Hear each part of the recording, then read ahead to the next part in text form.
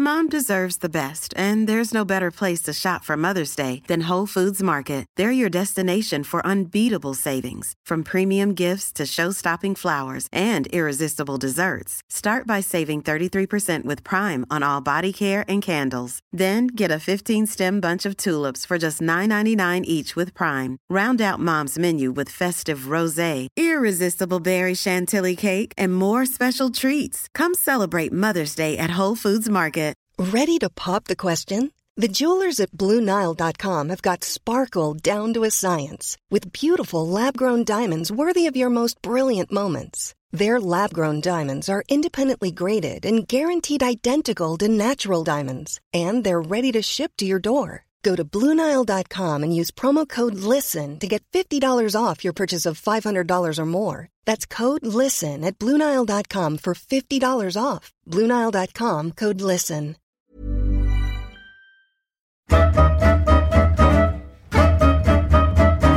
Han började som brödbud och reseledare. Via Sveriges Radio halkade han in på nystartade TV4, sen SVT, sen TV4 igen och så MTG. I Holmgren möter avsnitt 161 så hörde Peter Jihde berätta om sitt liv och sin karriär mot och medgångar. Vill du komma i kontakt med mig så går det alldeles utmärkt via Twitter Niklas_Holmgren, Instagram Holmgren.Niklas, hemsidan niklasholmgren.nu eller Facebook-sidan Holmgren möter. Peter Jihde, god lyssning.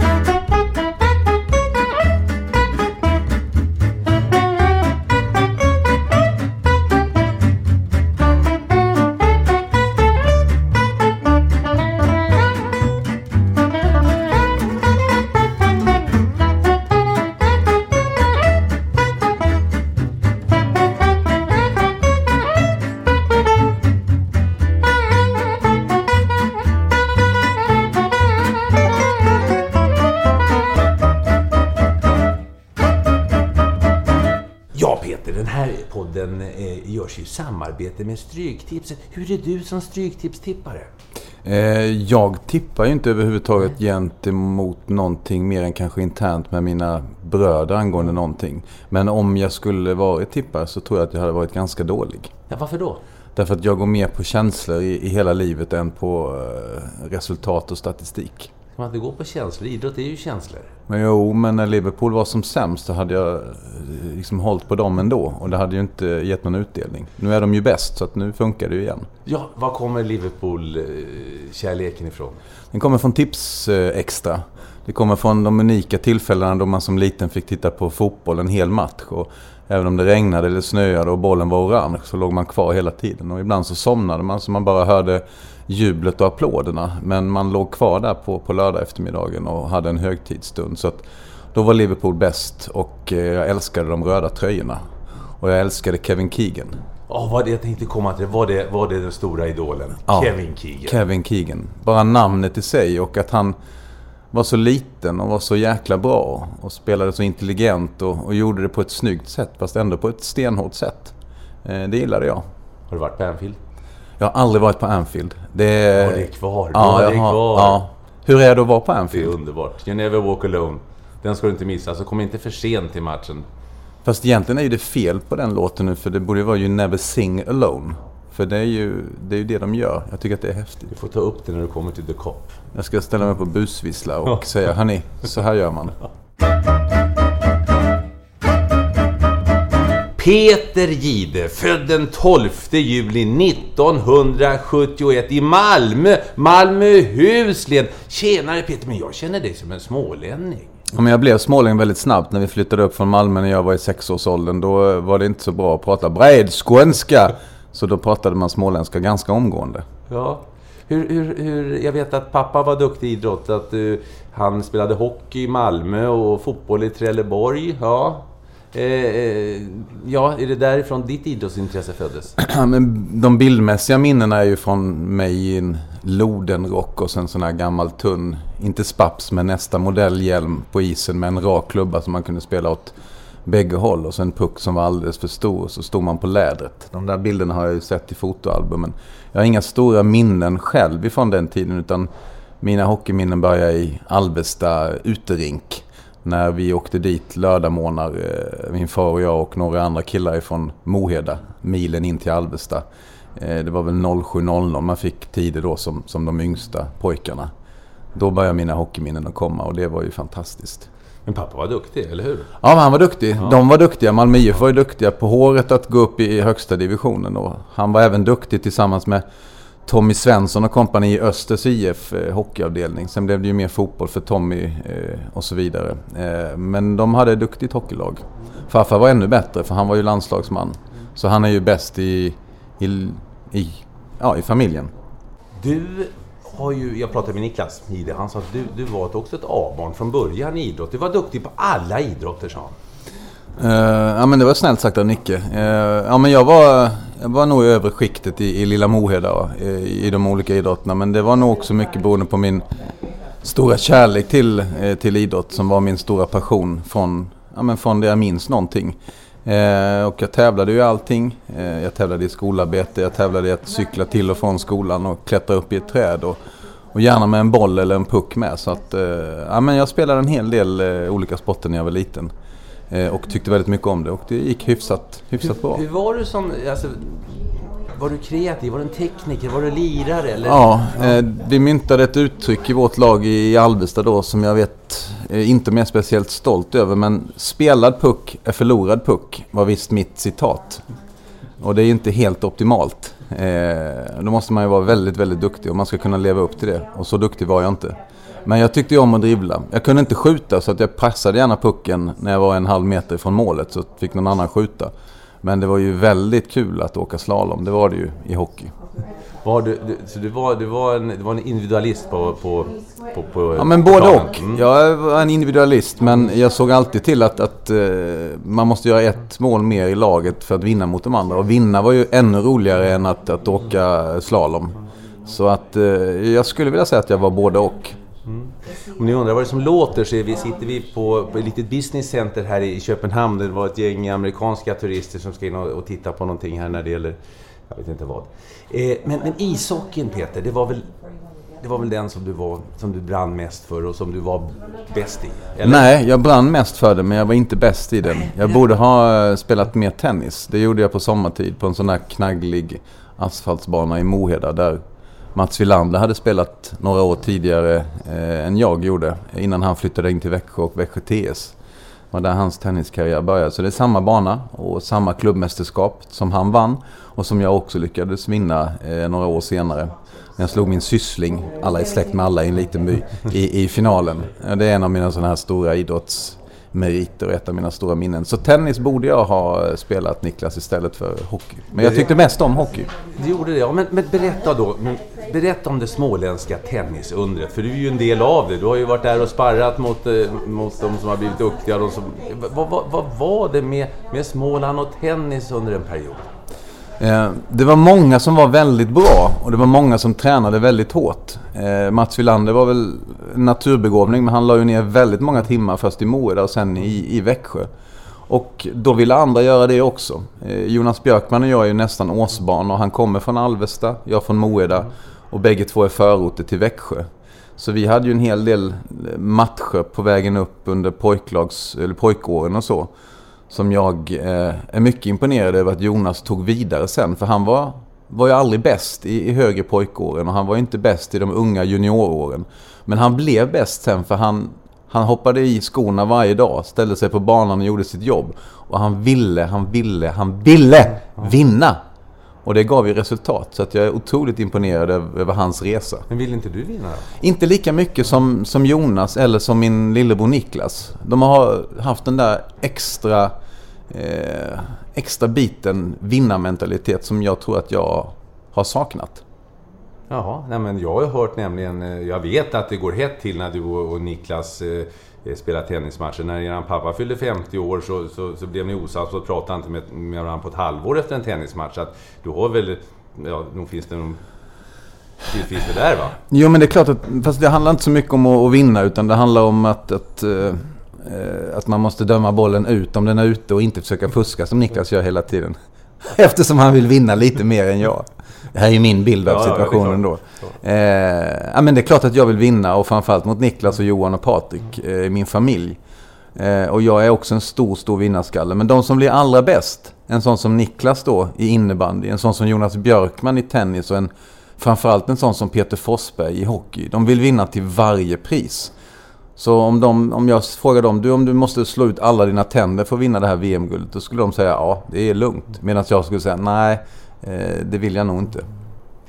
Du var kreativ redan som liten. Niklas har berättat för mig att du hade en liten frisörsalong i garaget och klippte kamraterna. En kille klippte rörat så han började blöda. Ja, och vissa fick ha mössa på sig under skoltiden ganska lång tid. Men de kom tillbaka för de var också smålänningar och jag hade ju ett mycket fördelaktigt pris. Så de fick pengar av sina föräldrar då, så sa de jag ska gå ner och klippa mig på frisörsalongen i byn. Och så gick de hem till mitt garage istället och så kostade det 20 spänn istället för 75 eller vad det nu kostade på den tiden. Så då tog jag en 10 av dem, eller så delade vi upp de där 75 spännen då tillsammans, de och jag. Och så blev alla glada. Kanske inte föräldrarna då, för de undrade liksom om den lokala frisören hade druckit eller någonting. Men spännande var det ju. Det är kul att ge sig in på saker som man gillar men inte riktigt kan. Hade du fler hyss för dig? Ja, jag var nog ingen sån där hysspojke, för jag är lite för rädd för att göra fel och göra olagliga saker. Så det är klart att jag har pallat äpplen och skjutit luftgevär där man inte ska göra det. Men hyssen var nog mer av att jag gick min mamma på nerverna genom att totalt ignorera alla tider jag skulle vara hemma. Eftersom det var roligare när elljuslamporna fortsatte att lysa, så kunde man ju spela en match till i fotboll eller en match till i hockey och så. Så att på så sätt så slutade jag lyssna allt för tidigt på min kära mor och far. Men annars så tror jag att jag har levt på rätt sida lagen. Vad jobbade mamma och pappa med? Pappa var försäljare, mjukvara inom datorer, och mamma var lärare engelska och tyska. Så hon bestämde sig tidigt för att hon jobbade halvtid för att kunna se till att små barn som sen blev större barn skulle kunna få lite käk när de kom hem. En sirapslimpa var och sen åka och träna sina grejer. Så det är mycket tack vare morsan som alla har fått möjlighet att förverkliga sina idrottsdrömmar eller alla drömmar. Ja, för ni är många bröder i det här. Hur många är det här? Det är 8-9 stycken med det här laget. Ja, jag tittar här. Det är Niklas, det är Johan, det är Patrik, det är du. Ja, ni är ett helt gäng. Mm. Ja. Hur var det i skolan? Jag var bra i skolan i lågstadiet när man kunde tävla. Jag var också bra i mellanstadiet. Sen så tappade jag lusten i högstadiet och gjorde bara precis vad jag skulle. Och i gymnasiet så gjorde jag också precis vad jag skulle. För jag fick jobb på lokalradion via prao där mitt i gymnasiet. Och det tyckte jag var roligare än studierna. Så jag gick ut med, ska vi säga, habila eller medelmåttiga betyg. Men med bra livserfarenhet. Jag gick i gymnasieklass med 29 tjejer som ensam kille. Vilken linje gick du? Humanistisk. Så det var ju otroligt liksom, nyttigt att från att gå från omklädningsrummens värld och det språket och den kulturen till att umgås hela dagarna med bara tjejer. Det tror jag har präglat mig väldigt mycket, eftersom jag tycker att kvinnligt ledarskap på de organisationer som jag är och har varit överlägset det manliga. På vilket sätt då? Ja, men lyssnande, empatiskt, tydligt, mycket mer mjuka värden än bara resultat och siffror som också ska finnas. Så att jag tar ju upp stora handen för sådana som Kristina Jutterström, Eva Hamilton, bland annat, som jag haft på SVT då framförallt, som gick in och tog över där när det var lite skakigt på det företaget. Mm. Ja, det är svårt att hitta balansen i ledarskapet mellan det mjuka och det här inriktade på att det är ju trots allt business det handlar om i mångt och mycket. Jag tror att man kan ha det både och. Jag har alltid upplevt att moroten har varit viktigare för mig än piskan. Jag ser hellre framför mig glädjen på Sergels torg och den moroten än att sitta i skambån inne i sin lägenhet i 3 veckor om man förlorar mot till exempel Schweiz i en VM-final eller Vitryssland i ett OS. Moroten är alltid bättre. Mm. Du kom in på, du praoade på Sveriges Radio, var det 89 någon gång, 88, 89. Men du hade jobbat som brödbud innan? Jajamän, det var ju vanliga sommarjobb som man försökte ta. Jag har jobbat på kyrkogård, jag har jobbat inom åldringsvård, äldreomsorgen, och jag har även jobbat som brödbud. Ja. Så att jag testade en del olika saker. På den tiden så gick det ju att få sommarjobb. Det fanns ju sådana, så att då gjorde man ju det på sommaren. Och brödbud var ju perfekt, för då steg man ju upp vid nyhetsmorgontid vid 3-rycket. Och sen så var man ju färdigjobbad vid 10. Kunde man ju spela golf hela dagen sen. Så det var ju ett perfekt sommarjobb. För sommaren var ju ändå kvar. Spelade du golf redan då? Ja, jag började spela golf då i samband med körkortstagandet då vid 18 års ålder. Så att, det var perfekt där. Ja. Du, så kom det in. För att det är just det svåra i våran bransch, det är att få in foten. Alltså få in den första foten. Hur gick det till för dig? Det är tack vare Calcio Italia och Studio Bundesliga som TV4 hade som helgfotbollsprogram när kanalen startades i början av 90-talet. Då var jag i Växjö och där fanns ju Tommy Svensson och där fanns Hasse Backe. Och de två skulle vara gäster i de här programmen i olika omgångar. Och då ringde de ner till en lokal producent som heter Mats Harrison som drev våran lokala tv-station där nere. Och så sa de, tja, kan du hjälpa till att göra det här jobbet? Har du någon reporter? Och Mats och jag hade god kontakt så han sa, Peter, vi har fått den här möjligheten. Vi åker ner och gör lite saker runt Tommy Svensson. Så vi åkte runt och pratade med gamla Österspelare om saker som man inte visste om Tommy Svensson. Så knoppade vi ihop det med gamla bilder från gamla album och så vidare. Så det blev ett sånt fint, litet mjukt, roligt inslag som sen när man kommer tillbaka till studion, Tommy Svensson småskrattar lite åt och ja, det där minns jag, haha. Så fick vi chansen att göra ett till med Hasse Backe som var Östertränare då. Och då klippte vi det på ett roligt sätt och la ner väldigt mycket tid. Då går man ju inte hem när klockan klämtar utan man går ju hem när inslaget är klart. Så som alla borde göra.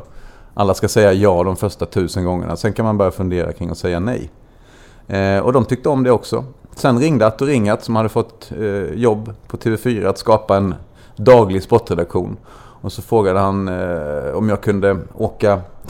Du, grabben, Växjö ligger väl ganska nära Leksand, sa Atto Ringat. Självklart, sa jag. Det är inget avstånd alls, typ 60 mil. Ja, men vad bra, då kan du göra Leksand-Modo på söndag. Foppa spelar.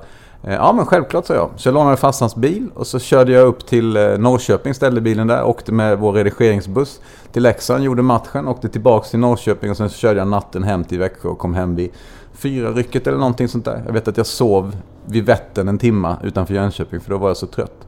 Men det funkade det inslaget också. Och efter det så tyckte väl att den här liraren kan få vara med oss och jobba. För han vet ju hur man jobbar hårt. Och han vet att Leksand ligger väldigt nära Växjö. Så han är bra på orientering också. Alltså. Så att så började det. Sen började vi hösten 94 med lokala sändningar. Eller dagliga sändningar. Och då var jag en i gänget. Mm. Hur var det då? Den här första pionjärs... Det var ju lite det hade funnits några år TV4 va? Men inte så speciellt länge. Det är ju alltid speciellt när det är nytt. Någonting är nytt. Pionjärsandan. Ja, som tittare Niklas, om vi bara vänder på det själv. Vad kände du när TV4-sporten kom in och konkurrerade med TV-sporten med de här kvällssändningarna? Alltså ett sportnytt, fast vi kallade det för sporten bara. Jag tyckte det var fräscht och sen var det lite kaxiga så jag blev lite arg på det ibland med underrubriker och liknande. Varför gör de så för och förlöjligar? Men samtidigt så blev det ju en bredd så att det blev ju någonting att jämföra med som vi inte hade haft tidigare. Lite så tänkte vi nog att vi kan ju inte göra samma sak fast 2 minuter kortare i varje inslag för då har vi inte en chans. Så vi vässar våra vapen och gör det lite spetsigare. Och ibland så gick vi ju helt åt skogen och gjorde fel saker. Vad var det värsta? Ja, men det mest långsökta är väl när Brynäs en gång hade halva laget var liksom borta inför en vanlig match mot HV, tror jag det var, på hemmaplan i Gavlerinken och halva laget hade magsjukan. Så då började jag inslaget med en så kallad ståuppa där jag sitter på toaletten då med brallorna neddragna och säger att Brynäs har problem, de har skitstora problem. Halva laget ligger utslaget så att ett helt nytt lag vi ser och sen spolade jag och sen så ja. Och det kanske hade på den tiden alltså det var en helt, för de yngre som lyssnade, det var en helt annan atmosfär. Så det här var ju så kaxigt så att ja. Det var inte TV-sporten i alla fall. Nej, det var någonting helt annat. Det hade inte gjorts i svensk TV. Allting var ju så väldigt korrekt oftast på den tiden. Det var ordning och reda och ja. Ja, men så det var väl tanken och det är fortfarande min tanke att man ska vara som man är. Man behöver inte sitta på toa för att illustrera sådana saker. Men en bild säger ju mer än 1000 ord. Och både du och jag jobbar ju med TV. Så att, det här med att låta bilden tala också. Det är någonting som vi kan samtala om ganska länge. För mina minnen, jag är en sån bildmänniska så att mina stora minnen från matcher och sånt är oftast en slow motion sakta där jag hinner uppleva allting vad som sker. Till exempel Anders Nilsson i semifinalen mot mot USA, den här sista plocken som jag inte ser från läktarplats. Jag tror den tar i massan framför, men sen ser jag att den sitter i hans plock, och det är liksom som fantastisk punkt på en fantastisk match för honom som han aldrig kommer att glömma, och då typ börjar jag lipa. Ja. Men du, ni var ju unga och kaxiga när ni... Jag var ju med i samma veva, kom in i TV ungefär samma veva som du, men på en annan kanal. Var ni inte liksom oroliga för att skrämma upp folket för mycket, eller tyckte ni det var roligare ju mer det blåste, eller hur var jargongen er emellan på redaktionen? Men det blev nog på gott, men också ofta på ont, någon form av tävling att ha den roligaste vinkeln mellan massor med kreativa människor som la all sin kraft på jobbet där i början av 90-talet. Så att det blev någon form av tävling helt enkelt. Vad kan man hitta på? Som ibland gick över styr och ibland så var det klockrent. Så visst var det en konkurrens där om att göra roliga och bra saker. Om man ville få folk att komma ihåg det. Mer än en vanlig allsvensk match i omgång 17 mellan Norrköping och Häcken. Det kunde ju bli någonting fantastiskt. Förlåt, Norrköping och Häcken. Ja. Men det alltså, som sagt, det var en helt annan atmosfär. Då blev inte den äldre generationen framförallt rosenrasande på det och skrev arga brev. För det var ju mer så på den tiden. Eller hur fungerade det? Men hela TV4 var ju en produkt av att vi ska göra någonting nytt. Vi gör någonting annorlunda. Så det var inte bara egentligen i sportavdelningen, utan det var ju i allting. Så försökte man hitta det som var lite vid sidan av. Ja. Så att vi hade ju mandat att ta i ordentligt ifrån högsta håll. Ja. Så att det fanns någonting i TV4s körscheman som jag gör upp inför alla sändningar. Både i nyheterna och sporten så fanns det alltid en rad som hette hårig bebis i slutet. Och den här håriga bebisen var alltså en hårig bebis, vilket ju var någonting sensationellt och konstigt. Något som folk tittade på och kom ihåg. Oj, vilken hårig bebis. Så det låg alltid som sista rad i ett körschema att man skulle hitta någonting som var lite galet, lite annorlunda, lite roligt, lite sorgligt eller någonting. Bara att det stack ut. Var det inte så att ibland att ni kanske, att man letade för mycket efter den håriga bebisen så man tappade själva grunden i reportaget? Är inte det en risk att man söker knorren så mycket så att det ändrar? Jag ser på dig att du sitter med de 2 bokstäverna på dina läppar. Svaret är alltså ja. Mm. Hur hanterar du det då? Eller tänkte ni på det så? Eller var det effektsökeriet som var det viktiga? Nej, men säg att vi var ett hockeylag sen. Då kan du ha en Rickard Rakell, men du måste ha en Mikis Backlund också. Och du måste ha en Adrian Kempe. Och där fick man ju inordna sig i sina olika roller. Och sen fick någon säga att idag är det jag som gör den håriga bebisen. Ni andra, ni talar om vad som skulle hända. Så att det är ju som alla lag, att de formas ju i ett omklädningsrum, de formas av vad man gör och till slut så funkar det. Och dit kom ju vi också, menar jag. Och om man tittar på TV4-sporten idag så är det ju synnerligen traditionellt. Det är ju som SVT var förr, fast lite till. Och det kan jag tycka är lite tråkigt. Mm. Du, berätta den här resan. Då kommer du alltså in på TV4. Annars har vi 90... Hjälper nu när jag inte papper för TV4 började jag på 94, VM-sommaren i USA. När fick du ditt första... För du började som reporter. När fick du ditt första programlederi? Om man såg den där Peter Jihde, han kanske vi skulle kunna ha i studion. På hösten 94 redan faktiskt, när vi började göra hockeykväll. Vi köpte ju över det av TV4. Så i början testade de en konstellation och sen lite senare så fick jag möjligheten jag tror det var i november, december eller någonting, att göra de här måndagsmatcherna som vi hade. Då sände vi tillsammans med C More som ju också hade matcher hela tiden, men vi gick Kanal Plus, ja. Vi gick ju i ång-tv, alltså vanlig tv, så alla tittare fick ju oss gratis. Så där fick jag vara programledare på måndagar. Och sen så blev det ju en häftig SM-final som länge var de högsta tittarsiffrorna som TV4 hade haft. Vi spöade Loket, vet jag. HV Brynäs i den 5:e avgörande matchen. Men din kompis från var det Mohed eller Alvesta? Han är från Alvesta. Vi ska Johan Lindbom avgör. Och vi hade slutat 8 och vinner SM. Ja. Och hur kändes det? Att sitta med där när kompisen avgör och du sitter i TV. Ja, men det var ju fantastiskt på något sätt. Det var ju ett snäpp till och redan då så testade vi att man skulle åka in på skridsko efter slutsignal, så vi var tidiga med det. Som sen lillebrorsan snodde. Ja, han snodde det ska vi ta med honom sen. Ja. Vilket han gjorde ännu bättre än vad vi gjorde. Han har ju så många matcher också. Han är ju varannan dag och åker runt. Ja, och sen behövde inte han knyta för att han åker på lädret oavsett hur han knyter skridskorna. Men det gjorde vi då alltså. Det var ju fantastiskt att få åka in där som gammal Alvesta-spelare och så leta efter Johan Lindbom då, som hade avgjort med det här skottet från strax innanför blå i en match som gick till förlängning och var hur häftig som helst. Så att det var magiskt på något sätt, det måste jag säga. Du sa det, han fick spela med Gretzky. Ja, han blev ju proffs i Rangers sen, Johan, och fick byta om med Wayne Gretzky och lira med honom också. Så att det blev olika vägar. Jag fick träffa och intervjua Gretzky, vilket var gott nog för mig. Johan la många mer timmar på isen och många mer timmar i träningsrummet än vad jag gjorde, så det var helt rättvist. Men på något sätt liksom ändå cirkeln slut, så en Alvesta-kille gör mål där i en final där jag egentligen inte hade något liksom lag som jag tyckte mer om än andra. Men Johan Lindbom tyckte jag om, för honom kände jag ju. Ja, just det, tänkte jag komma till. Den vanligaste frågan jag får, vilket lag hejar du på? Eller folk försöker läsa in vilket lag vi hejar på som jobbar med det här. HV eller Växjö? Jag är ju från Alvesta. Alvesta och Växjö HC tyckte väldigt lite om varandra. Ja. Lite som Kalmar FF och Öster tycker väldigt lite om varandra. Och Troja och HV71 inom hockeyn. Jag åkte alltid och kollade på Troja Ljungby när jag var liten. Det är där jag är fostrad elitmässigt vad gäller hockey. Och hade väl egentligen aldrig några känslor för HV71 som var i Jönköping och längre bort. Växjö var ju ett division 2-lag som var ett fotbollsfäste.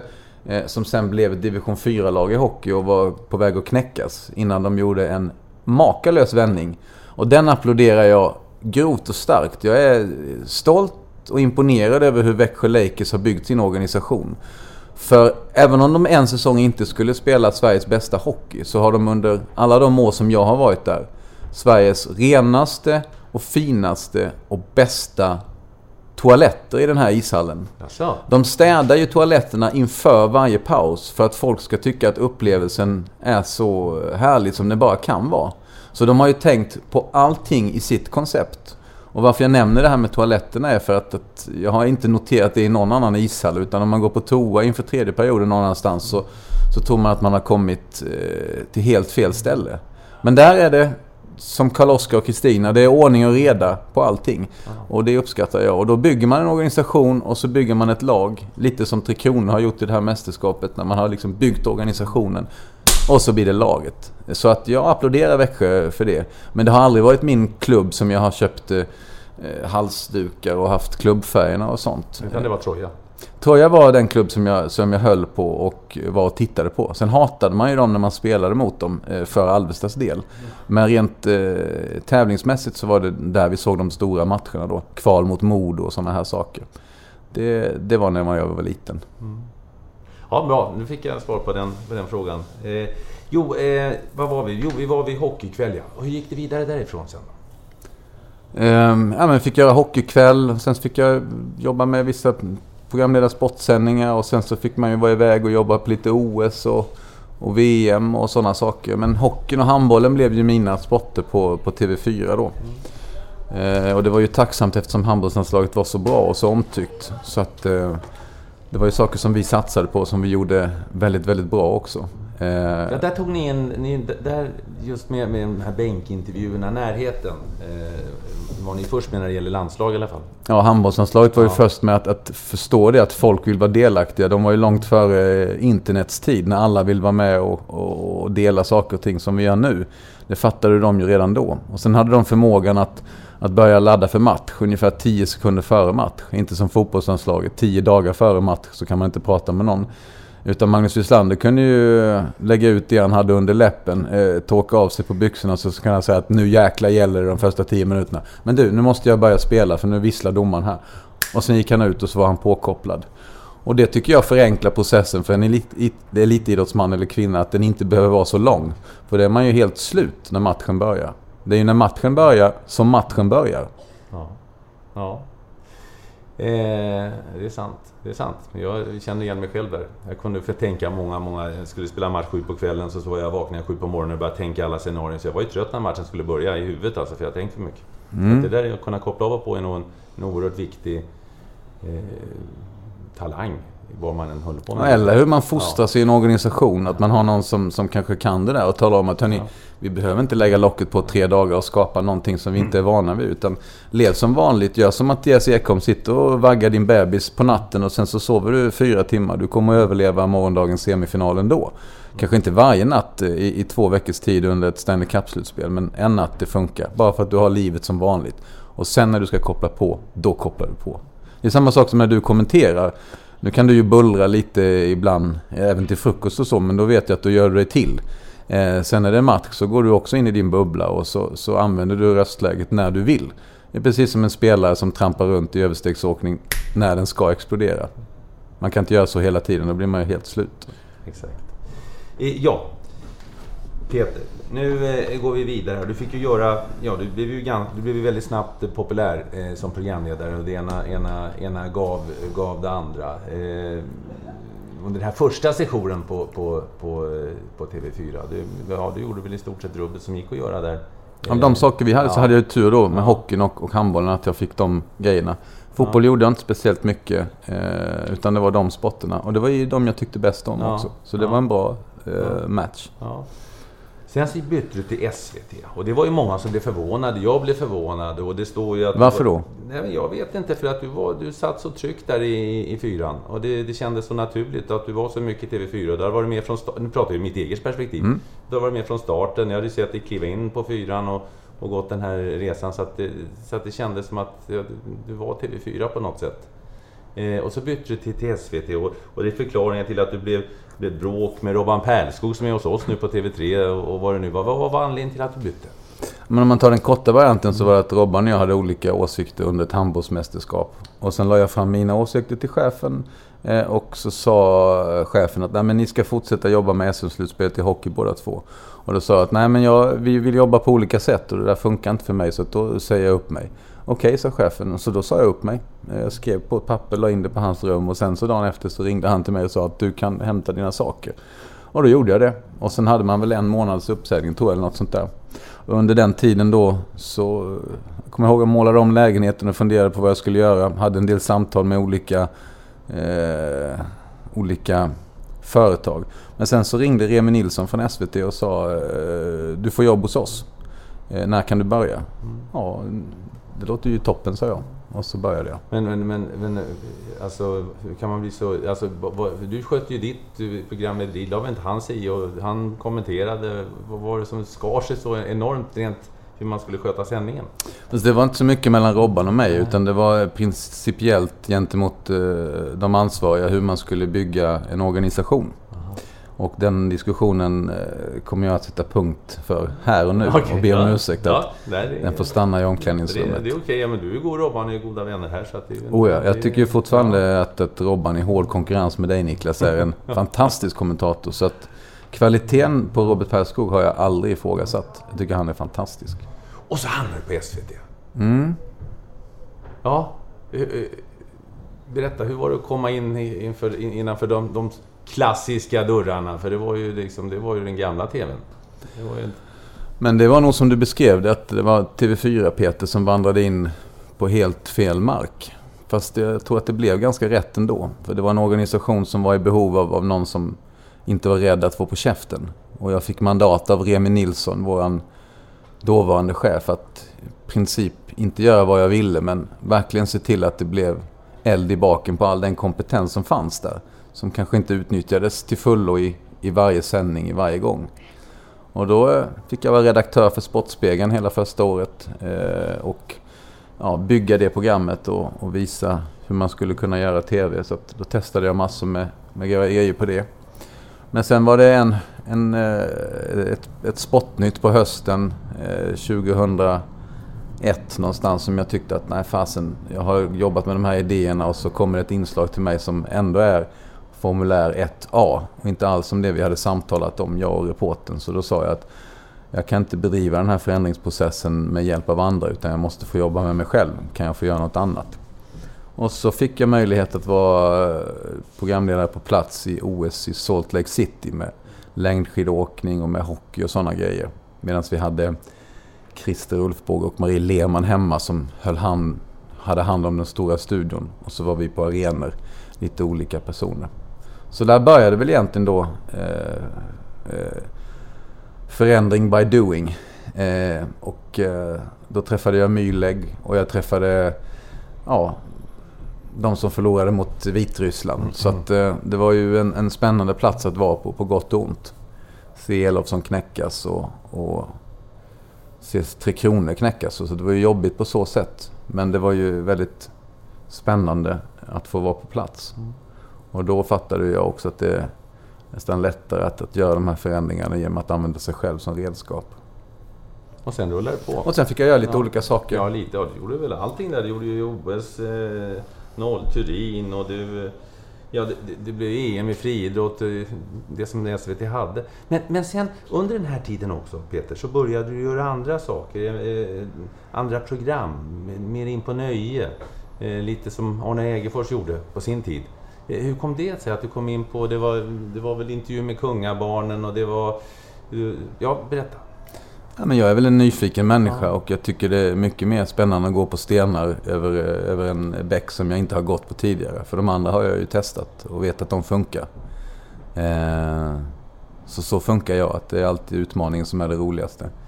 Man kan aldrig stå still utan måste hela tiden utvecklas. Så ibland så får man en smäll på käften. Får man backa hem och så får man testa nya stenar på vägen över.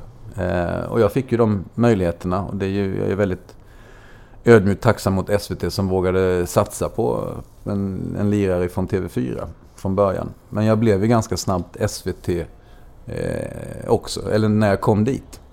Så att jag kände mig väldigt mycket som SVT-Peter efter ett litet tag bara. Men jag fick testa att göra nöjesprogram. Akta rygg var det första som jag gjorde med en producent som heter Per Blankens, som sen producerade Idol på TV4 och som sen producerade American Idol. Och Melodifestivalen har han gjort. Så han är väl en av våra mest intelligenta och duktiga och kompetenta producenter. Han bor nu i Los Angeles och är god vän.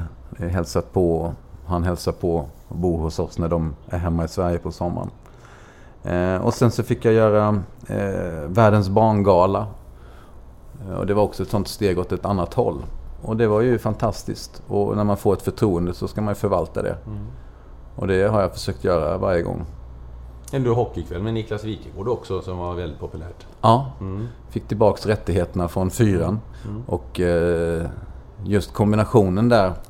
Det här med, som du säkert också känner när du sitter med någon som det klickar med. När du inte ens behöver slå på personen och kommentera, utan du vet att när du drar in efter luft så kommer det en analys från den personen och så tystnar den när pucken släpps igen och så är du på. Just det här med delad glädje, både i arbetsmässig delad glädje och livsmässig delad glädje. Jag upplever att man är mycket lyckligare när man gör någonting tillsammans med någon än när man gör det själv. Och en sån relation hade jag med Niklas Wikegård. Och den är baserad på mycket kärlek. Jag gillar ju honom som person. Han är ju den hårdaste, snällaste människa som jag känner. Han kopplar på sin rynka. Men jag vet att där under finns det så mycket mjuka och fina kuddar. Som man kan liksom gosa in sig i. Och det är att jag tycker om honom och tycker om hans passion för ishockey. Om man ska prata om det här med hockeykväll. Så där tror jag framgången var att Niklas hade så mycket hockey inom sig. Det är lite likt den här redaktionen som vi sitter i nu som bevakar hockey-VM. Där passionen som ni har för hockey är större än min. Och det är fantastiskt för hockey är den sport som jag älskar mest. Så ni måste ju vara helt störda. Ja. Vi erkänner. Ja, nej men du är inne på delad glädje är ju ofta dubbelglädje, att man hittar någonting som fungerar. Men du Niklas är lite lik dig där. Jag har jobbat många år med Niklas. Ni är väldigt duktiga på att se helheten och alltså det här hur det ska skapas. Alltså göra TV som det heter på våra språk förenklat. Men jag hade alltid nummer 7 när jag var liten och spelade fotboll. Jag hade aldrig nummer 10. Och skillnaden däremellan är ju att den ena liksom håller ihop laget löpmässigt och även passningsmässigt. Ibland kan man slå en frispark eller till och med ta en straff. Men det är ju 10 som är matchhjälten och som springer längst fram och som slår in bollen. Den hade jag aldrig, utan jag hade hellre en bit bakåt. Och så funkar jag. Och jag syns en hel del. En nummer 7 på en fotbollsplan syns och hörs väldigt mycket. Beckham, Ronaldo. Ja, men Beckham var ju sig på kanten och Ronaldo på kanten. Så för mig är inte de riktiga symbolerna för 7an ändå. 7an för mig är kanske mer än Albin Ekdal i så fall. Cantona? Nej, inte Cantona heller. Nej, jag är ledsen om jag är en dålig jämförelse. Hur kommer alltså för det här intresset för helheten? För det är inte alla som har det intresset i våran bransch. De gör sin lilla pryl, men att liksom... Men se det ett omklädningsrum och du har vunnit någonting. Du har vunnit ett Wimbledon i tennis. Det finaste man kan vinna i tennis. Du kommer in i det här omklädningsrummet, bara du. Och du ska fira den här titeln. Ser du den bilden? Ja. Visst är den lite tom och ensam? Så är det med individuella idrotter. Jag har pratat med golfare och tennisspelare. De är kvar som har vunnit. Så de kommer till hotellet så har alla stuckit till nästa tävling. Nu sitter de ensamma med sin champagneflaska där. Ja. Så delad glädje av många är ju ännu mer glädje. Och det tycker jag är häftigt i såna här mästerskap som vi gör nu. När vi börjar nå slutet här i ett mästerskap som framförallt ni har gjort på ett fantastiskt sätt. Och som de där hemma i Sverige har följt på ett fantastiskt sätt. Och som jag har fått vara med lite vid sidan av och titta på och njuta av. För jag njuter väldigt mycket av sport och bra arbetsinsatser. Och då som gruppen nu, jag mötte liksom Wallin som är på väg upp till frukost en sån här morgon. Och så har jag liksom kommit på det att jag måste ju säga någonting till Rickard som jag vill säga länge. Vilket väldigt viktigt jobb han gör. När du ylar som satan så folk hoppar upp i sofforna. Och när Södergren kommer med sina kluriga grejer. Lillebrorsan pratar sina hockeyanalys. Och Erik Granqvist är allmänt galen och helt fantastisk. Så får ju Rickard Wallin väldigt lite positiv feedback. Men han är ju våran Mikis Backlund. Det är han som åker på precis rätt ställe. Han gör precis rätt jobb. Och han säger de där sakerna i de lägena när det behövs. Och då tycker jag att det är så häftigt att få gå fram och liksom snacka med honom om det. Och se att men fan, här är någon som har sett det här. För det tror inte jag den vanliga tittaren ser mitt i all annan kvalitet. Och då blir jag som du ser lite tårögd och glad över att laget där jaget innegår blir så jäkla stort och bra. Men du bryr dig om andra människor. Du ser ju andra människor. Det är mer men det är ju människan, fast det blir ju laget sen på något sätt. Och varje person är otroligt viktig. Men som programledare eller var du i en grupp så är det ju... Men jag är inte rädd för att synas och jag vet att nu måste jag prata i 1 minut och då är det bättre att göra det på ett intensivt och inlevelsefullt sätt. Men jag hade ju varit ännu gladare om Klara liksom gör den och tar den biten. Men nu har jag jobbat i 25 år och vet ungefär hur klockan tickar och vad vi ska. Medan hon är helt ny och förbaskat modig. Så att hon ska få chansen att bara slå en knockout medan jag får stå där och jabba lite hela tiden. Så måste det funka i början av ett sånt här samarbete. Så att jag är beredd att göra ta stjärnrollen men sen backa tillbaks och då kommer nästa ut och så kör som satan. Så tycker jag det funkar. Ja, men det är ju en fin egenskap att kunna också i den här stora gruppen som du är med nu kunna se individerna, se delarna. Men det är vad allt handlar om. Du skulle bli tränare. Nej, men jag ska gå en ledarskapsutbildning så jag försöker få på pränt hur man ska göra det här. Det har alltid intresserat mig att se hur man kan få ut det bästa av en grupp. På vilket sätt man gör det. Om man använder morot eller piska.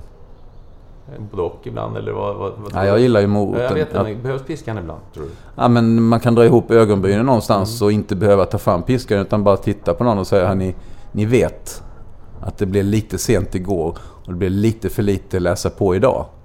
Det där kommer inte att ske imorgon. Och då kommer alla att säga och sen så gör de så.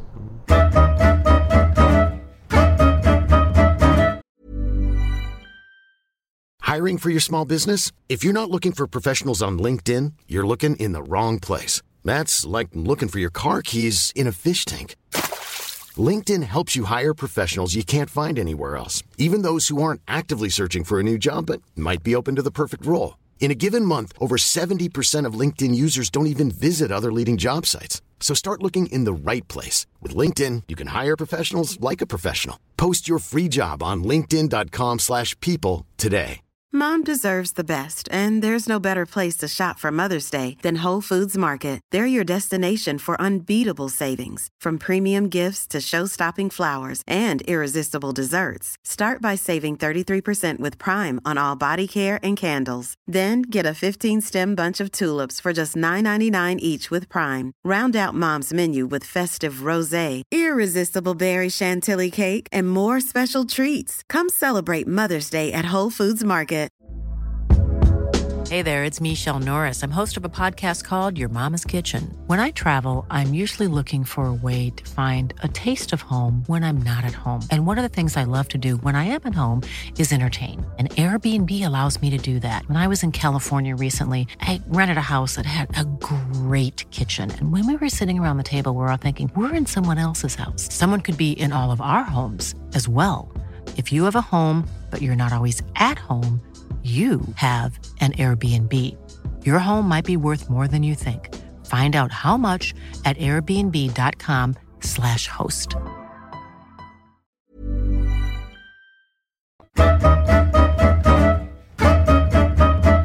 Ja, vi var på SVT nu. Vi ska göra klart SVT-tiden som varade mellan 2001 och 2007. Om du skulle sätta ord på skillnaden i kulturen på de båda tv-husen. De 3 tv-husen. Ja, nu är det 3. Nu har du varit här en liten stund. Men tar det sen kanske. Men 4 SVT är väl lite så att det var nybyggarandan och modet var ju enormt på TV4. Och det tyckte jag var otroligt häftigt.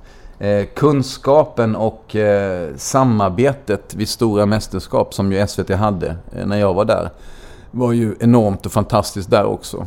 Så en mix av de 2 världarna tror jag skulle gjort en väldigt bra organisation. Men de jobbar ju på helt olika sätt. Den ena var en liten, snabb, rörlig. Den andra var en stor, ganska långsam men väldigt, väldigt bra när det gällde. Så att jag ger ju de 5 solar båda 2. Och så hamnar du på vi ska ta det då, så hamnar du här på Viasat MTG. Ja, som jag inte visste speciellt mycket mer än om via Niklas. Men det är ju svårt att liksom intervjua sig in i en redaktion. Den måste man ju uppleva. Men det är inte bara för att jag sitter här mitt emot en renrakad och hård person med en stor prilla inne som jag säger det. Men ni gör ju ett otroligt jobb. Och så dedikerade ni är till er uppgift, alltså sport.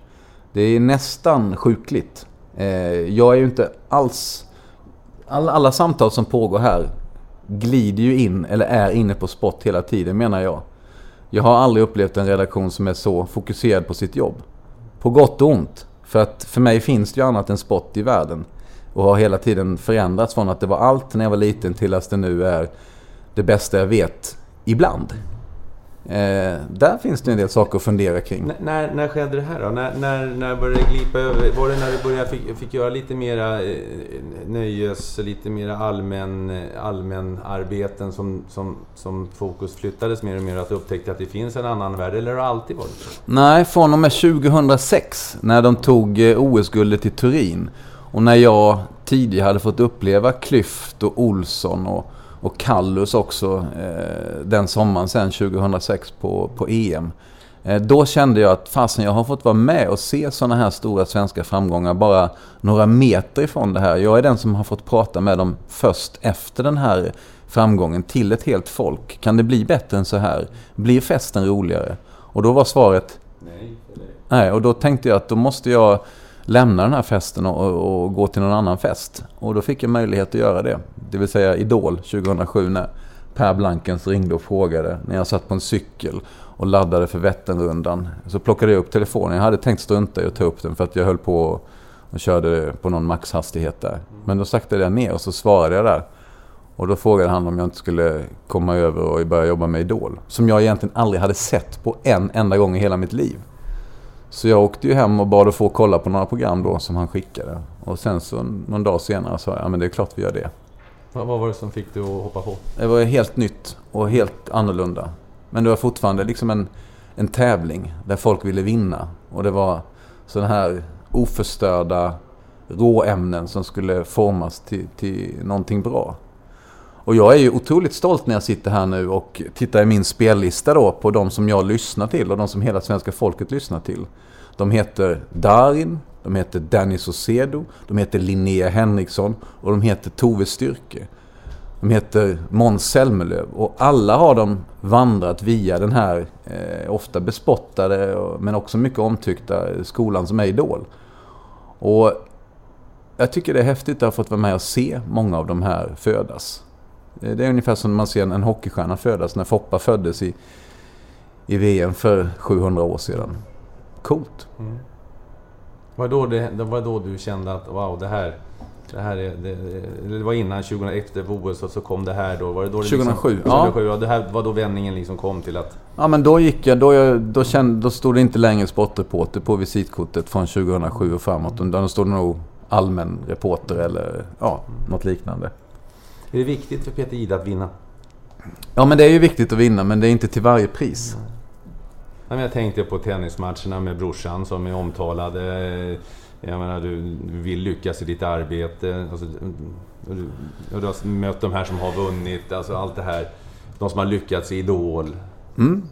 Ja, men just tävlingsmomentet är det som driver hela mänskligheten framåt. Att göra någonting lite bättre. För så fort man står still, då menar jag att då dör man en smula. Sen måste man våga göra det också ibland för att kunna andas in och ut och ta ny sats.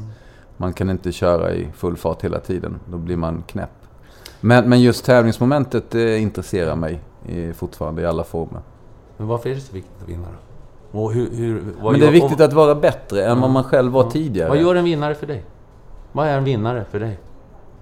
En vinnare för mig är, om jag ska ta den enkla snabba nu, som där vi sitter just nu, Niklas, i hockey-VM och pratar dagen efter semifinalen och timmarna före finalen, så är ju en vinnare för mig Anders Nilsson. Han visar precis vad en vinnare är.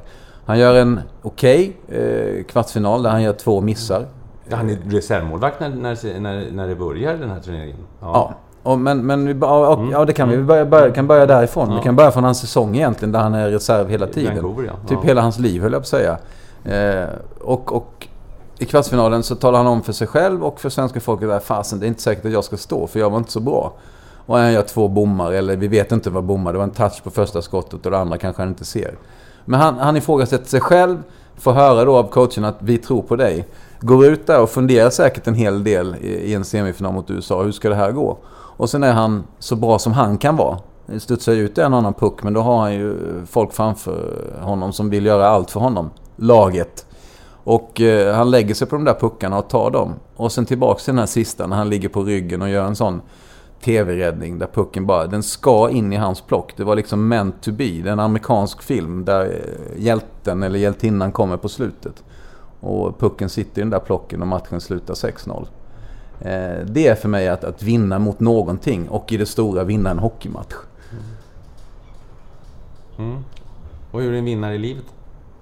Ja, men det är lite samma sak. Att du har en motgång, du är ifrågasatt av andra och du är ifrågasatt av dig själv. Och du bara maler på och du visar att det här som vi tänkte, det här som vi har enats om och satsat på, det fungerar.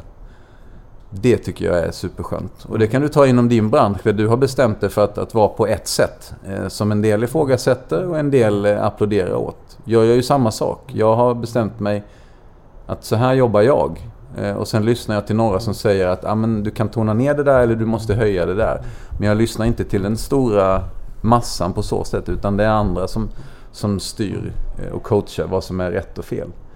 Och när man då lyckas med någonting så tillsammans i en grupp, som till exempel min och Klaras lilla grupp då, där hon är helt ny och jag spelar pucken till henne så att hon kan försöka slå in den i krysset och hon gör det på ett jäkligt modigt sätt. Då somnar jag med ett leende på läpparna när man liksom har lyckats med en sån grej. Det är att vinna. Ja. Att ha en strategi, att fullfölja den och sen så, ha tålamodet. Och det är väl ofta så, Peter, att det är när det är som tyngst i livet som man kan göra sina riktningsförändringar.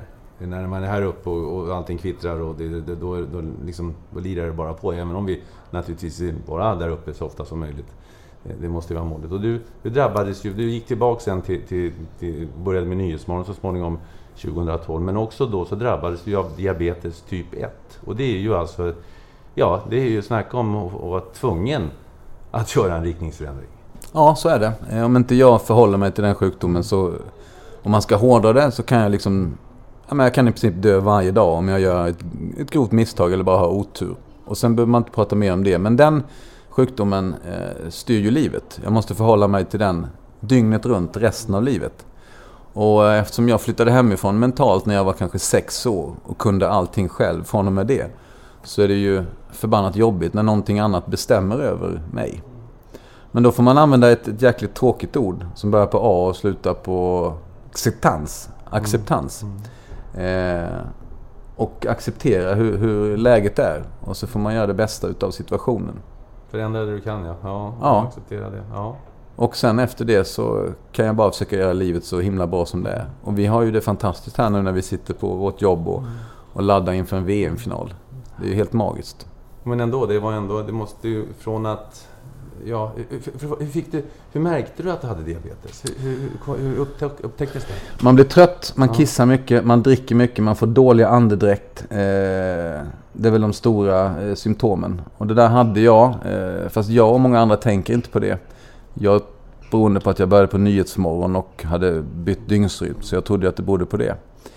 Men sen så, en lång historia kort, klämde en finne, fick en infektion, såg ut som elefantmannen, gick till vårdcentral, tog tester. Det sista testet var ett blodsockertest. Och efter det testet så slutade sköterskorna skämta om att jag kanske behöver lite smink om jag ska fortsätta jobba. Jag såg ju helt för jävligt ut. Till att de blev allvarliga och sa att du ska åka till akuten nu. Och då gjorde jag det, och då hade jag ett jättehögt blodsocker. Och de kunde konstatera att jag har diabetes typ 1. Och att som det är just nu så kommer man att leva med den resten av livet. Först fattade jag inte riktigt, eller då fattade jag inte vad det innebar. För att jag, precis som jag tror du och även de flesta andra i landet och i världen, vet inte riktigt vad diabetes är. Det är ju en sjukdom som gör att du måste vara alert. Ja, men typ alltid. Hela tiden, hela dygnet. För du måste hålla koll på ditt blodsocker på kort och lång sikt. Och det fattade inte jag, utan jag mässade till min hustru och sa diabetes, fan, kommer jag ihåg att jag skrev. Men sen så tänkte jag att men det ordnar sig. Sen var det lite längre resa än så. Men acceptans och en strategi, så går det att hantera. Men min mission i livet är ju att försöka informera om vad sjukdomen innebär. Och få folk att försöka förstå att kan de göra allt för att undvika och leva sig till diabetes typ 2, så ber jag dem att göra det. För att man vill inte att en sjukdom bestämmer över ens liv. Och att man måste förhålla sig till något. Man vill kunna bestämma själv. Vad kan med din diabetes då, vad kan du göra, eller vad behöver du göra, vad måste du acceptera, och vad kan du göra fortfarande, och hur mycket har det förändrat liksom? Jag kan ju inte ta dykcertifikat, jag kan inte ta flygcertifikat, jag kan inte bli polis och sådana här utsatta jobb där man helt plötsligt vid ett blodsockerfall svimmar av. Det är inte okej, för då utsätter man ju andra för fara. Men jag har åkt världen runt till de mest konstiga platser som man inte ens visste fanns, och det funkade. Eftersom jag hade en strategi och jag hade med mig väldigt mycket insulin och sprutor som jag delade ut till alla i olika delar av vårt crew. Och det fanns läkare med och så vidare. Så att allting går, utom vissa saker. Men jag måste ju hela tiden hålla koll på hur mitt blodsocker är. Kan du dricka öl och vin som du vill? Kan du äta kakor som du vill? Alltså hela den här biten, hur funkar det där? Det finns ingenting jag inte kan äta. Men det finns väldigt många saker jag inte bör äta eller dricka. Öl och vin försvårar ju hanteringen av blodsockret. Kurvan pendlar ju mycket. Först går det upp högt för det är sött i vin och det är mycket kolhydrat i öl. Sen går det ner lågt eftersom levern kommer in i matchen. Jag komplicerar det inte mer än så. Men det är ju som att åka en berg- och dalbana på ett tivoli. Det är mycket svårare än att bara gå lugnt och stilla fram på marken. Om du dricker 5 glas vin en kväll, säger vi, känner du av det på morgonen då att du måste ta... Nej, det är på kvällen jag måste äta lite långsamma kolhydrater. För om jag går och lägger mig, och det är ju många som... Ja, men, och nu blir det ju lite mörkare, men det är många diabetiker som dör av något som kallas för dead in bed. Och då är ju många gånger alkohol inblandat. När kroppen processar alkoholen och blodsockret går ner och blir lågt, så vaknar man inte upp mer. Så jag ser ju alltid till, om du och jag har ätit en middag med våra respektive eller med gänget här, att se till att äta några långsamma kolhydrater innan jag går och lägger mig. Så att jag vet att kroppen har någonting att jobba med. Men det är inte så att du liksom sitter hemma ibland och säger, vad skulle det här drabba mig för? Det är inte så att du känner att ditt liv har blivit tråkigare på det sättet? Eller? Nej, jag har inte haft den på länge. Jag hade den i början när jag tyckte att berget var omöjligt att bestiga. Men sen kom väl då den här min vinnarmentalitet in i bilden, och att det där ska ju inte få spöja mitt liv. Så att jag accepterar det väldigt fort. Och jag vet att när jag är ute och föreläser och pratar med folk, så är det väldigt många som inte har accepterat det och som har den här kampen dag ut och dag in, och det är ju superjobbigt. Så att jag har en positiv syn på livet, men också för att jag vet vad det innebär. Att om jag ska ha ett schysst liv så krävs det att jag gör de här sakerna. De här 5 glasen vin är väl kanske en maxintag för mig, och då vet jag vad jag måste göra för att man ska vakna upp nästa dag. Har du blivit ödmjukare efter det? Jag tror det. Eller jag känner det. Jag vet hur sårbart livet är. Och att man ska ta vara på en sån här frukost till exempel idag, när jag är först ut och sitter där nere och Håkan Södergren kommer ner och sätter sig bredvid, och bägge två bara tittar ut över vattnet vi sitter i och solen är, och sen så tittar man på varandra och så säger man, ja, det är jäkligt bra just nu, och så är man här och nu. Det som jag tycker också är fint och som är bra, du använder ditt kändisskap. Man kan ju använda ditt kändisskap på många olika sätt. Men du har ju faktiskt en jättefin möjlighet på grund av, tack vare ditt kändisskap, att kunna sprida vetskapen om. Det vet jag att du har talat om också. Kanske känns det som att ditt liv har fått en ny mening också. Alltså fanns en anledning till att jag skulle få det här och bli en framgångsrik programledare, så jag kan sprida ett budskap. Jag vet inte, tänker du de banorna någon gång? Förstår vad jag menar? Ja, jag förstår hur du menar. Ja, men jag har ett ansvar. Jag har ett ansvar att prata om det som många måste lära sig om. Diabetes idag är nästan som att du måste lära dig räkna i skolan, och du måste lära dig prata engelska i skolan, du måste lära dig internet. För att det är tyvärr en sån förbaskat stor sjukdom, Niklas, som beskrivs av WHO som en epidemi. Världens snabbaste växande folksjukdom. Och det är ungefär som isen som smälter vid polerna. Att vi förstår att det händer, men det kommer inte att beröra oss. Men vi har fel. Det kommer att beröra oss om vi inte agerar. Och kan jag då möjligtvis väcka upp några, eller ganska många förhoppningsvis, så är det mitt ansvar, och det är ett jäkligt viktigt jobb. Du har skrivit en bok också med din fru Karin också i ämnet en match för livet. Ja, och det är precis så det är. Det är en match för livet. Varje sekund, varje minut, varje timme, varje dag, resten av livet. Och jag kan aldrig vinna. Jag kan på sin höjd spela oavgjort. Då överlever jag. Och det är ju rätt tråkigt att bara spela oavgjort. Men man måste. För det blir en vinst ändå. Hur arbetar du med det här nu? Alltså för att sprida kunskapen om diabetes, som du säger till mig, att det är världens mest snabbast växande sjukdom. Det visste inte jag om förrän du sa det till mig. Hur sprider du vetskapen? Hur gör du? Ja, men genom att sitta här och prata med dig och dina lyssnare som kanske lever ett liv då som gör att risken för att få diabetes typ 2 är lite större. Den är ju genetisk, men man kan ju också underbygga den genom några felaktiga val. Och kanske man kan ta upp handen ur chipspåsen, eller man kan välja trappan nästa gång. För oftast är det små enkla förändringar som gör att man inte behöver hamna i det här insulinbehovet som jag har då, som har typ 1. Så att den går ju att hantera typ 2 då, och man måste göra det. Sen är ju en av anledningarna att du och jag sitter här och är arbetskompisar, att jag fick möjligheten att tillsammans med vårt företag hårt jobba med och mot diabetes med våran gala och våra dokumentärer och vårt lobbyarbete.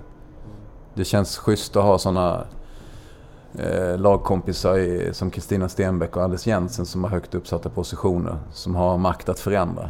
Det är deras ansvar också att gå först och satsa pengar på det här och satsa arbetskraft. Och det gör de, och det gillar jag. Så att då vill jag vara med.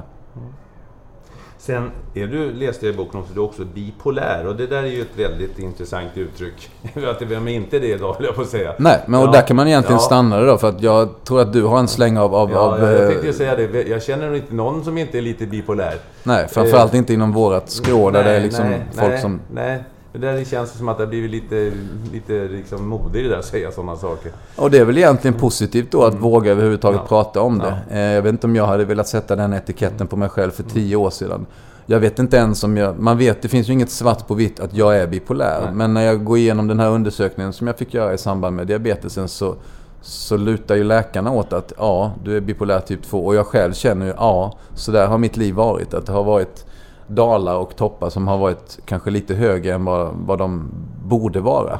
Och då får man ju jobba med och mot dem också. Fast jag vet ju inte, jag har ju bara mitt liv. Men du kan inte jämföra med något. Jag kan inte jämföra med någonting. Fast du vet ju själv när du är uppe och seglar på något sätt. Om du ska bygga en friggebod mitt i natten 2:00. Eller du väljer att inte stänga ner läslampan förrän 5:30 och sen vaknar du ändå vid 7 och så tänker du att nu ska jag klippa gräset. Då har du kanske en hypomanisk fas. Så kan man väl säga. Ja, okej. Det kan jag köpa. Eller när du känner att nej, men jag går inte ut ur mitt rum idag. Även om solen skiner så låter jag gardinen vara nere. Men jag tror inte alla vi kan drabbas av sådana där perioder lite till mans, alltså under livet. Alltså dels under en period är det lite så av någon anledning, och sen så kommer vi ur det och sen är det inte så något mer. Men då är du inte bipolär, men om det hela tiden återkommer och det blir en olika trender, då lutar det ju mer åt att du har någonting annat att jobba emot. Och då är det ju jättemånga som medicinerar och berättar om det, och livet blir lättare att hantera när man kapar toppar och dalar. Och jag har valt att inte medicinera, utan jag försöker medicinera med sömn och med mat som jag får gratis av diabetesen. Jag äter ju väldigt klokt nu. Och med motion. Motion är ju den bästa medicinen alla kategorier. Den borde ju vinna Nobelpriset varje år. För den botar, men den lindrar så väldigt många sjukdomar. Bipolaritet, diabetes är bara 2 av dem. Men Peter, jag vet inte hur många som heter lykopiller i Sverige, men det är väldigt, väldigt många. Alltså det känns ibland som att det är fler som gör det än inte gör det. Så att jag menar, det jag menar var, och du väljer att inte medicinera, så att för din del så är du är medveten om det så att säga, men du jobbar ju med andra metoder, du använder inte medicin. Nej, jag använder ju min egen medicin just nu, och den funkar och har funkat under de här åren som jag har vetat om det. Och där kanske man ska börja någonstans. Så tror jag det med allting. Att man ska gå på den, ska jag kalla naturliga vägen, att försöka lyssna på de råd man får. Att om man släcker lampan lite tidigare, om man väljer att gå till gymmet de här 3 gånger i veckan eller bara gå upp för sina trappor, så ger det ganska mycket mot väldigt många sjukdomar. Och just den här välbefinnande känslan när man klappar sig själv på axeln och känner att fasen, jag har gjort saker som gör mig gott. Det tycker jag är viktigt. Har du någon devis som du lever efter när du sparkar av dig täcket varje morgon och säger nu ska jag upp och göra en bra dag? Ja, jag har några olika. Ja. Vad som du är en ganska enkel devis. Det är både i livet och i jobbet. Det är väldigt många i din och min bransch när kameran tänds som de blir någonting helt annat. Jag tycker att man ska vara nära sitt eget jag. Sen förstärker man i olika grejer och så tonar man ner i olika. Men man ska vara som man är. Det förenklar allting. Behöver man inte tänka efter, hur var jag nu? Eller hur var jag då? Och sen tycker jag att man ska jobba efter våga och vinn. Man stänger dörren när festen är som roligast och så går man ut och så kollar man. Finns det någon annan fest som kanske är ännu lite roligare? Och då behöver man inte liksom förknippa det med någon form av berusning eller någonting, utan bara fest som fest. Festligt tillfälle, festligt jobb, festliga vänner, festligt väder. Så våga och vinn. Våga och vinn. Du, är dina barn idrottsintresserade förresten? I familj, hur är deras idrottsintresse? Fru Karin har ju skrivit bok med här, men hur är det med dina barn? Är de lika idrottstokiga som du var en gång i tiden? Nej, de är inte ute på den lokala fotbollsplanen eller tennisbanan som jag var, och morsan kunde inte hitta mig. Jag sov ju med en boll under kudden. Det var min käraste ägodel. En boll eller en puck eller ett rack eller ett par skor. Ja, du förstår vad jag menar. De idrottar och testar olika saker, men åt annat håll. Den ena är väldigt duktig på karate, men också väldigt lat. Tränar bara precis så mycket som hon behöver för att fixa grejerna. Och den andra är, enligt hennes mor, duktig på att rida och liksom haja läget och sådana här saker. Jag kan ju inte det där, för jag är totalt okunnig med hästsport. Men jag har sett det vid stallet, du kör ju i alla fall. Ja, jag är väldigt bra på att köra bil. Ja. Så att det är det. Men jag har sagt så att jag kommer aldrig att säga någonting från läktarplats som förälder. Utan jag kommer bara när de frågar, pappa, vad säger du eller vad tyckte du? Då kommer jag att säga, men så här känner jag. För är det någonting, jag älskar väldigt mycket inom våran värld, men är det någonting jag är allergisk mot så är det skrikande idrottsföräldrar.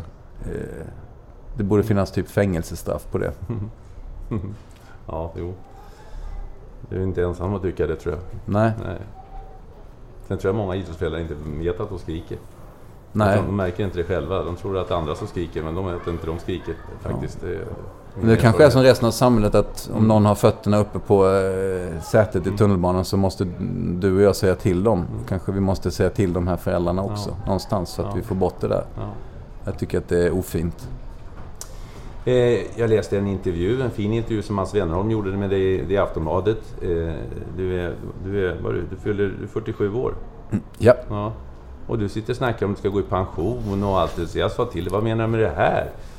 Det måste jag ta upp i podden. Ja, men man ska gå när festen är som bäst. Jag har ju den här sjukdomen att jobba med också, så att jag vet ju inte hur länge festen pågår för mig, till skillnad från dig som inte har en kronisk livshotande sjukdom. Så det är väl lite ur det perspektivet jag tänker också. Sen så min stora dröm har alltid varit egentligen att på ett annat språk då, förslagsvis engelska, vilken är lite för dålig just nu, har fått jobba med det som du och jag älskar, antingen sport eller bara tv-branschen i ett annat land, för att kunna få bo i ett annat land och leva i ett annat land. Jag gjorde det under 2 år som reseledare, men det var på ett annat sätt. Just det. Och det är ju väldigt häftigt med nya kulturer och nya sätt att få lära sig akklimatisera sig i ett annat land. Lite också beroende på hur världsläget är idag, när det är väldigt många som kommer till oss och ska lära sig bo hos och med oss. Så tyckte jag att det var väldigt nyttigt när jag bodde i Grekland under 2 säsonger eller 3 säsonger när jag var ung, och få lära sig någonting annat. Det hade jag väldigt gärna velat gjort. Lite Skavlan. Ja, men tänk att bo i Australien och få jobba med ett sportprogram eller ett underhållningsprogram. Det hade varit väldigt, väldigt kul. Jag tror att det är lite för sent och att det tåget eller flyget har gått. Men med tanke på det så känner jag att jag har gjort så väldigt många roliga tv-saker i Sverige, så därav också den här ledarutbildningen, att man kan omvandla den kunskap som jag har inhämtat till att cut some corners för våra nya kommande unga tjejer och killar som ska gå den vägen som du och jag har gått, eller som vi har fått gå. Och då är ju min rekommendation att gå alla trappstegen uppåt och säga hej till alla som du passerar på vägen uppåt. För de kommer säga hej till dig när du passerar dem på vägen neråt, om du har sagt hej till dem. Annars så kommer de att skita i dig. Ja, så är det. Så, vad är framtidsdrömmen, visionen?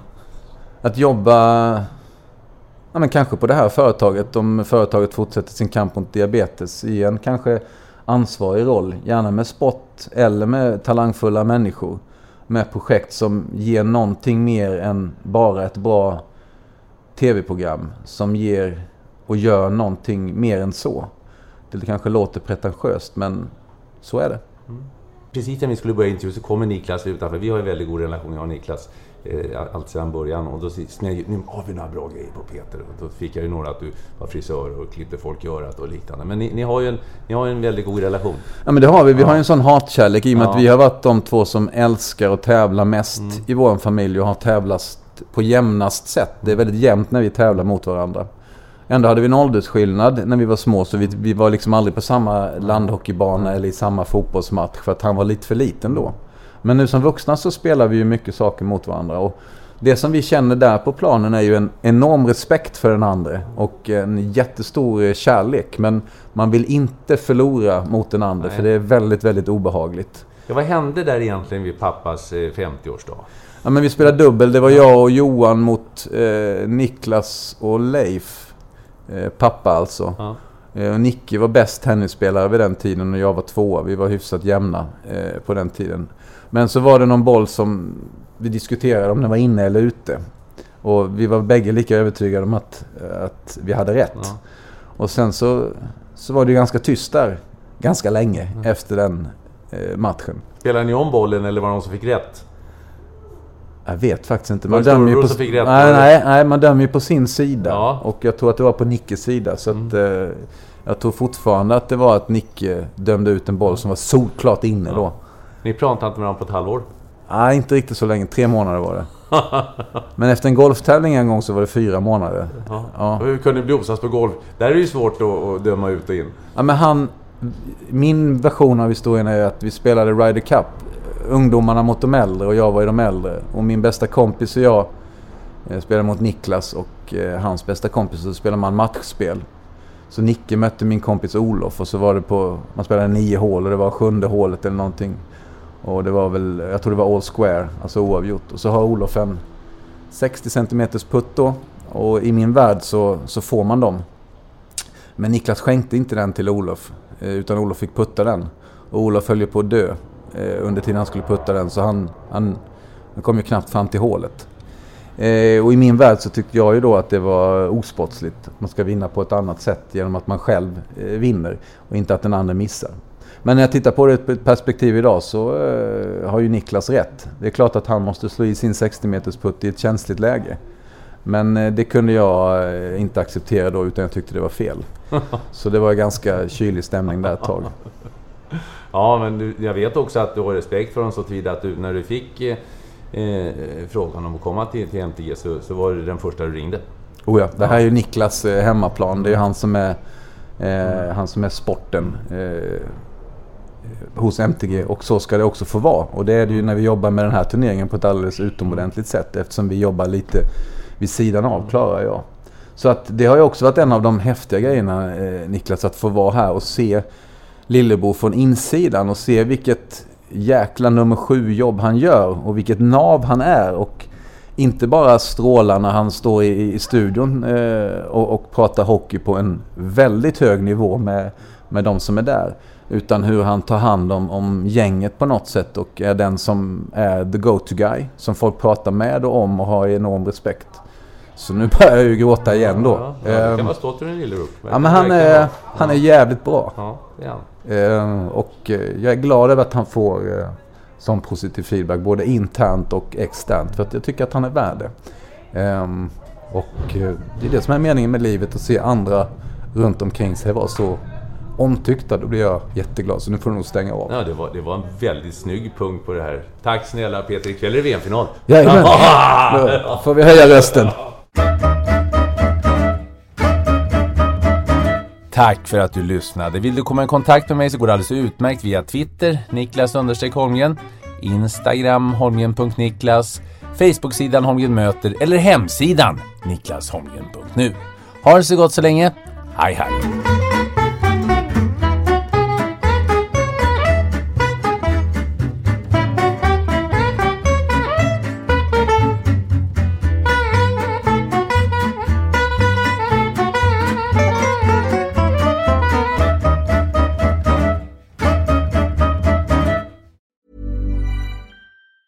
Hi, I'm Daniel, founder of Pretty Litter. Did you know cats tend to hide symptoms of sickness and pain? I learned this the hard way after losing my cat, Gingy. So I created Pretty Litter, a health monitoring litter that helps detect early signs of illness by changing colors, saving you money and potentially your cat's life. Pretty Litter is veterinarian developed, and it's the easiest way to keep tabs on your fur baby's health right at home. Go to prettylitter.com and use code ACAST for 20% off your first order and a free cat toy. Terms and conditions apply. See site for details. Planning for your next trip?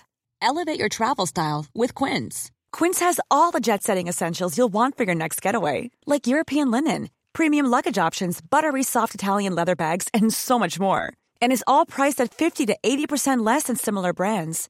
Plus, Quince only works with factories that use safe and ethical manufacturing practices.